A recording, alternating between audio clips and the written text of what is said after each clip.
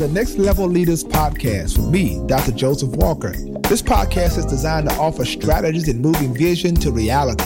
Leaders can expect to be mentored, inspired, challenged to succeed at the next level. So prepare to be exposed, empowered, and equipped for excellence. Thank you for connecting and allowing this space to become an opportunity for growth and collaborative learning. Now, let's go on this journey together and spark the change we wish to see in ourselves, our teams, and the world. To say stay safer at home is literally almost a privilege for some. For instance, in most of our communities, there is no such thing as safer at home because they're in situations where, in housing, you may be 5 or 6 people in the same confined area or in a housing project development and all these different things. And then when folks attempt to go and take walks or do things, they're always under suspicion or having to layer that on top of the fear of catching COVID. Now, I don't want to catch a bullet. I don't want to be arrested for wearing a mask or et cetera. And so, Dr. Wesley, I want you to speak to that in terms of, just how have you been processing that and helping folks walk through that? And then, of course, Dr. Phillips, I want to hear from you in that regard. Yeah, Bishop, I was working out with my son in the garage the other day, and my younger son came in and got on his bike. And I was like, where are you going? He's like, I'm going to take a ride. And I don't think white America understands the fear that went through my heart about my 13-year-old just riding his bike in his neighborhood. Yes, sir. Boy, he ought to be able to ride his bike outside. And the only thing I worry about is he going to be back before the street light come on. But I was fearful for his life. And Dr. Anita, that's a trauma I never thought I experienced, to be that afraid of freedom that ought to be his. It kind of sunk in on me. And so one of the things I've preached last week, Bishop, was how this COVID has exposed the racial depravity of America. So even if you didn't think racism was dead, what you are experiencing are just the blatant acts of racism and injustice that our people deal with every day, and being able to have a place in church where we can vent that. So there are members who get a little upset with me when I name the anger or share what I feel as a Black father fearing for my son. You shouldn't be pressing that anger button and make people angry. If you don't vent it, it will internally eat you up. Yeah. Right? And the Black church is the safest space to be able to say, yo, this has to stop. This is killing us. This is wearing us out. So one of the things I've tried to do in church, even in our virtual sermons, is to be able to name the pain and let's sit in it for a moment to be able to identify it and then release it. Otherwise, it's going to eat us up. Let me add a point. That is scary because my daughter delivers food up there in Nashville, Tennessee, and my son delivers food here in Birmingham, and it's really scary. My son is 18, and they are law-abiding gun owners or whatever, and it's like you got to protect them from, somebody from your own community, because I'm a gunshot victim. I almost lost my life in 95. I got shot and almost killed. I was in ICU for 2 weeks. And then what happens if he get pulled over by the police? All of that, along with COVID-19 and the radio show and the drops and the pressure and everything and trying to keep people entertained while they go through this stuff, and then trying to put some of your feelings away because, there are people that are worse off, that have worse problems, and trying not to be, let me just think about somebody else and not be selfish. I can deal with this right here. Let me just, pray for the other people that's really, really suffering, and this has had a negative effect on it. Then my blood pressure was up, and I had to spend a night at the urgent care. Yeah. And it scared me to death when somebody 3 rooms down wouldn't stop coughing. Yeah. Because I got to get on the radio. Yeah. Man, it's a lot. You know what I'm saying? I don't know if I'm answering anybody. I'm just kind of venting right now because I don't say anything about it. Yeah.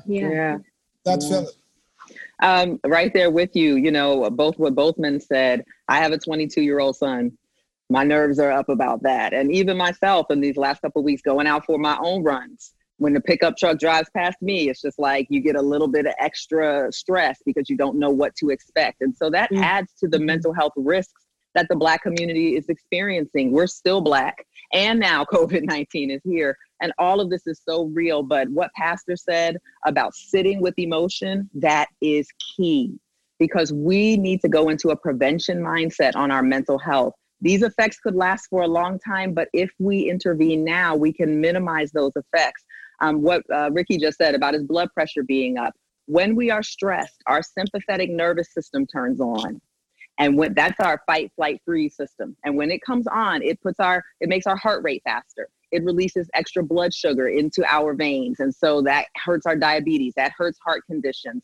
And also when our nervous system is on like that, we tend to kind of memorize trauma in our body in a way that will come back later, because trauma is memorized by the body. It's the nervous system jamming up because it's overwhelmed. And instead of processing a negative event, the event kind of becomes stuck in our present. So that emotional space is there all the time. So one of the best things we can do, in addition to getting mental health care, please, I want people to pursue therapy, but is to sit with our bodies and rest our bodies.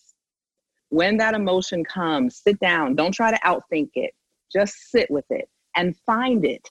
Is it in your neck being tight? Is it in your stomach kind of fluttering? Is it in your hands being clenched? Just go over your whole body and begin to release. Imagine those sensations just being released out of your body. It's a form of meditating, but the physical aspect is so important because that's where the trauma is being memorized. So I want people to do everything they can to relax their bodies. I want you to sleep. I want you to eat well. I want you to exercise. I want you to dance. I want you to sing. I want you to watch comedies and laugh. Anything that will release stress out of your body, the more that we do that, the better we will be able to rebound from this, because so much of it happens in the body. So may I add, being careful of what we digest on social media, the news, Facebook, some of those social media platforms, one in particular, I don't know if I should share which one, but one of them, people share some of the most false news on platforms, even some satire type stuff. And I read comments and people actually think a lot of stuff is actually true.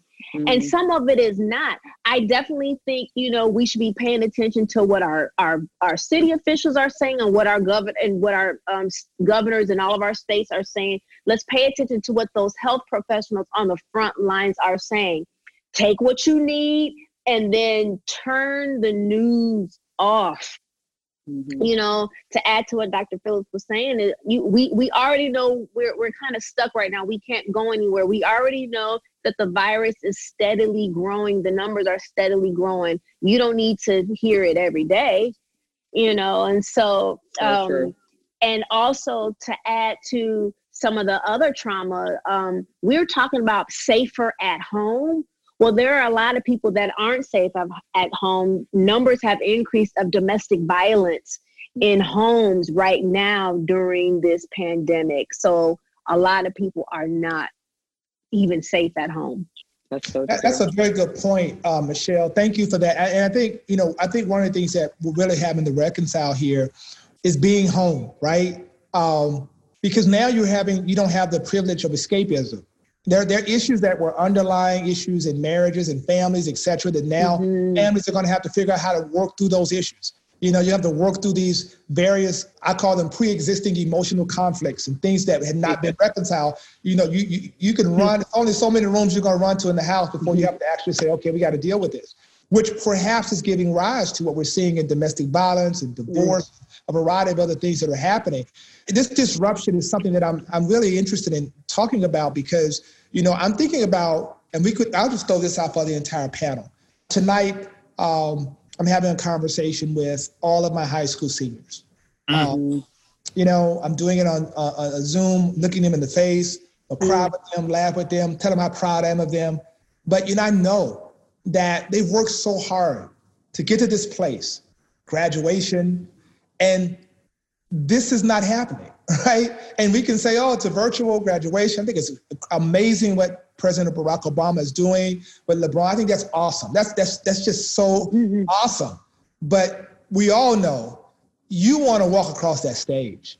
You want to get that diploma in your hand. You want to look over the years of work you've done and say, I did it, Mom, I did it, Dad. And now to not be able to have that is a disruption and a level of grief that I, as a pastor, am struggling with on how to even help these young people through that.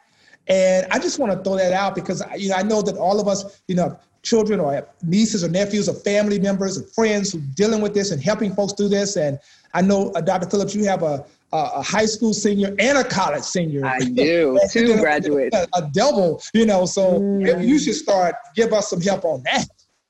I think when we're supporting our young people, we do really need to focus in on how they are feeling. So parents need to work through their own grief because we're grieving about it too. And make sure that we're kind of in a healthy space as possible, and then allow our children to talk. Make sure that we're asking them, how are you feeling? Affirming that it's okay for them to feel the way that they're feeling. Affirming that it's okay to grieve. Sometimes we rush things past with kids. Oh, well, look, we'll do this instead and try and make them feel better right away. But we have to allow them to have their emotions and process them. It's also important to celebrate hard. I mean, seriously celebrate hard. Give them every opportunity to be celebrated by you. You could have a week of celebration for graduation, any special activity that you can bring to them. And also, like I said earlier, have now and later. I encourage parents to connect with their children's peers' parents to plan group events so they can come together later as well. But the most important thing is supporting them emotionally, allowing them to say how they're feeling and not rushing them to feel better. Oh. Yeah. Wow. That's awesome. Yeah, that is sad. Bishop, I've been thinking about that a lot. Michelle, Dr. Phillips, that, people walking across the stage and work really, really hard to graduate high school and college and don't get an opportunity to walk across the stage. My parents come over. I go to my parents' house. I'm blessed to have them. I have a wonderful stepdad and my mom. But we have to meet in the backyard, and we have to meet in the backyard for like a month and a half because I don't want to, anything to happen to her to try to keep her safe, and go over to my sister's house. It's just a different life. And yesterday I saw 2 restaurants open, and I came back home and I was just almost in shock because I couldn't believe that the restaurants were open and people were in there. People are trying to get back to normal, but I had gotten used to the pulling up to the restaurant, call in your order, they bring the food out to the car, whatever. And it's just a strange, strange world. It's absolutely nothing you can do but just try to make an adjustment to the new normal. And it's sad, it's depressing, and I just really, really feel bad. I have my feelings, but sometimes God puts some of us in positions and have built us up strong enough that we could try to be some kind of inspiration and protection and, to other people that have to sit in a 2-bedroom apartment. And, I just can't imagine. And it's with everything that's going on, it's scary. So what I just try to do on my show is just try to be informative. And I try to be really, really, really extra funny on the radio to try to give people something to, to turn to every day and, and give us something to look forward to. So we have a good time doing the show, but we slide that COVID information in there. We have Dr. MJ Collier to come on, giving us updates and letting people know to cover their eyes. We've been on that for 2 months. It just now came out on the news saying that you need to cover your eyes because it does no good to wear a mask when your eyes are exposed when you go in different departments. So you got to get some goggles and cover your eyes as well. So just getting that information out to people and to see that we're ahead of everything and just trying to just make people laugh, even if you could just escape it for an hour and all of that transportation and essential workers and people that listen to the radio. Too bad we're not on in Nashville, but just trying to do a good job and just take advantage of that and see if we could bless and just give somebody some uplift. So I'm just grateful for the platform and the opportunity, and I thank God for it. Yeah. Bishop, we're going to actually do a graduation ceremony now that they've lifted some, the restrictions of 10 as a maximum, as long as we practice social distancing, which doesn't really make sense for our worship service, but it does make sense for the graduates to be able to come with a family of 4, that we will sit 6 feet apart, graduates in cap and gown, spaced out, walk up, picture up where they graduated from, where they're off to, and hand them our own version of a diploma from Alfred Street. That's and awesome. their degree out and just say, Alfred Street recognizes that you earned your Bachelor of Science in engineering, whatever have you, and hand it off. I know it doesn't, it doesn't replace, but it kind of adds to and gives that moment. And I think that's what the Black church has always done. We have found a way to supplement and complement what our children or our families were not afforded to have in the real world. We created it in church and made it even better. That's why all your HBCUs started in churches. We realized that we have a responsibility to create that community for these young people and acknowledge them. If the world didn't acknowledge you, your church will. Your church family will. You will know that you matter to us. And, to be able to air that so grandmama down in Birmingham can watch her grandbaby walk across the stage up here in Alexandria and applaud. So we're trying to do it that way. We get that set for the end of June. That's awesome. I love that. I believe that, and Michelle, I believe that in crisis, and I just continuously say this, that creativity is birth. Yeah. And we don't realize the depth of our creativity. You as an artist, I'm sure you could speak to that.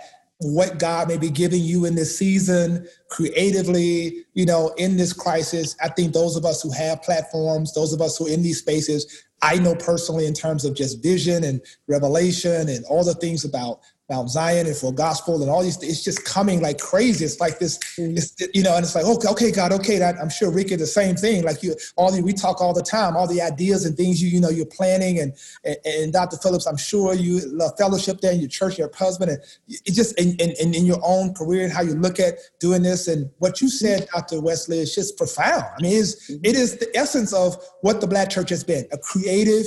We've always been in crisis in some extent, but we've always been able to create and adapt. Yeah. And Michelle, you speak to that. This idea of, you getting some creative stuff coming out of this crisis for you?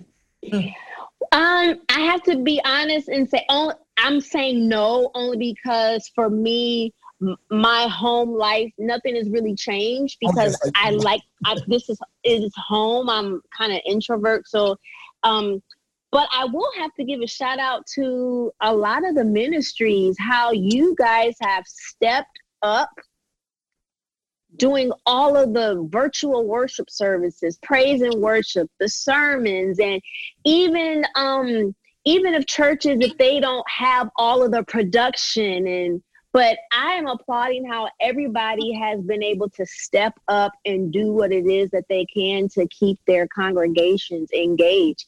Even some of the pastors that keep the phone a little too close to them. I'm like, bro, back about 5 feet, social distance with your phone while you're teaching, doctor. Amen. So that's other than that, I have been seeing amazing creativity within the ministries. And like someone said, I can church hop 50 churches in one Sunday. Now, I know some of you pastors, you won't like that. You want your members to tune in to your service. Amen. But the creativity and the variety that we have no excuse. We should be coming out spiritually obese with all the opportunities and options that we have with everybody doing things virtually right now. Now, be careful what you eat, though.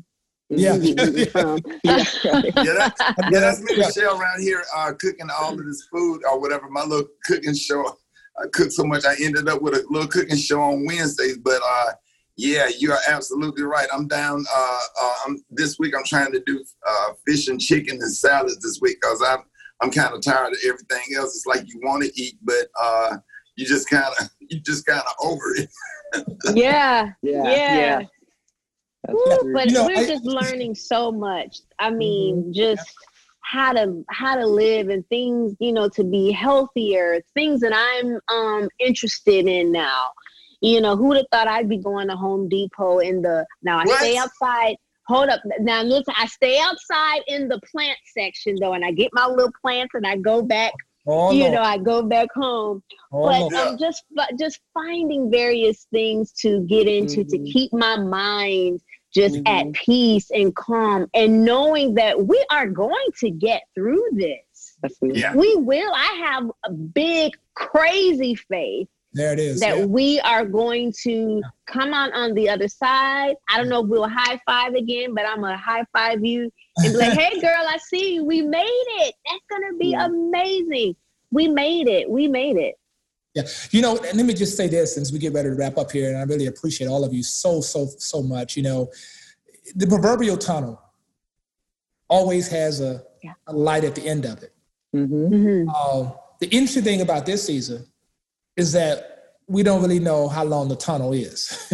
Right. You know, when you balance the science over against our hope and our faith, often, you know, you get hopeful, you get excited, and then you get information you really can't trust the information you're getting from DC all the time, unless it's from the CDC, you know, because the political perspective is skewed, obvious reasons. This is election season, a variety of things are causing us, so we're not injecting Lysol, we're not doing that, you know. And we also understand that the science of this, you know, simply says that we could be in this for another, you know, 8, 12 months, who knows, before vaccination. So we're having to make some adjustments and adapt. This light at the end of the tunnel, that's what I'm getting at. And this hope. How do we balance our hope over against the reality that we don't really know how long? you know, you hear, how long, not long. I hear that in my head, you know, but every single day we're realizing as more states open up, you know, we get set back more. We could end up with another thing in the fall, telling students, you know, now you won't come back, go online, we'll come back in the fall, in January. So how do we balance that? How do we work through that mentally? I'm just curious. Thank you so much for tuning in to today's podcast. I want you to subscribe at iTunes, cpnshows.com, or whatever podcasts are downloaded. I also want you to follow me on Instagram at Joseph Walker 3. I look forward to connecting with you.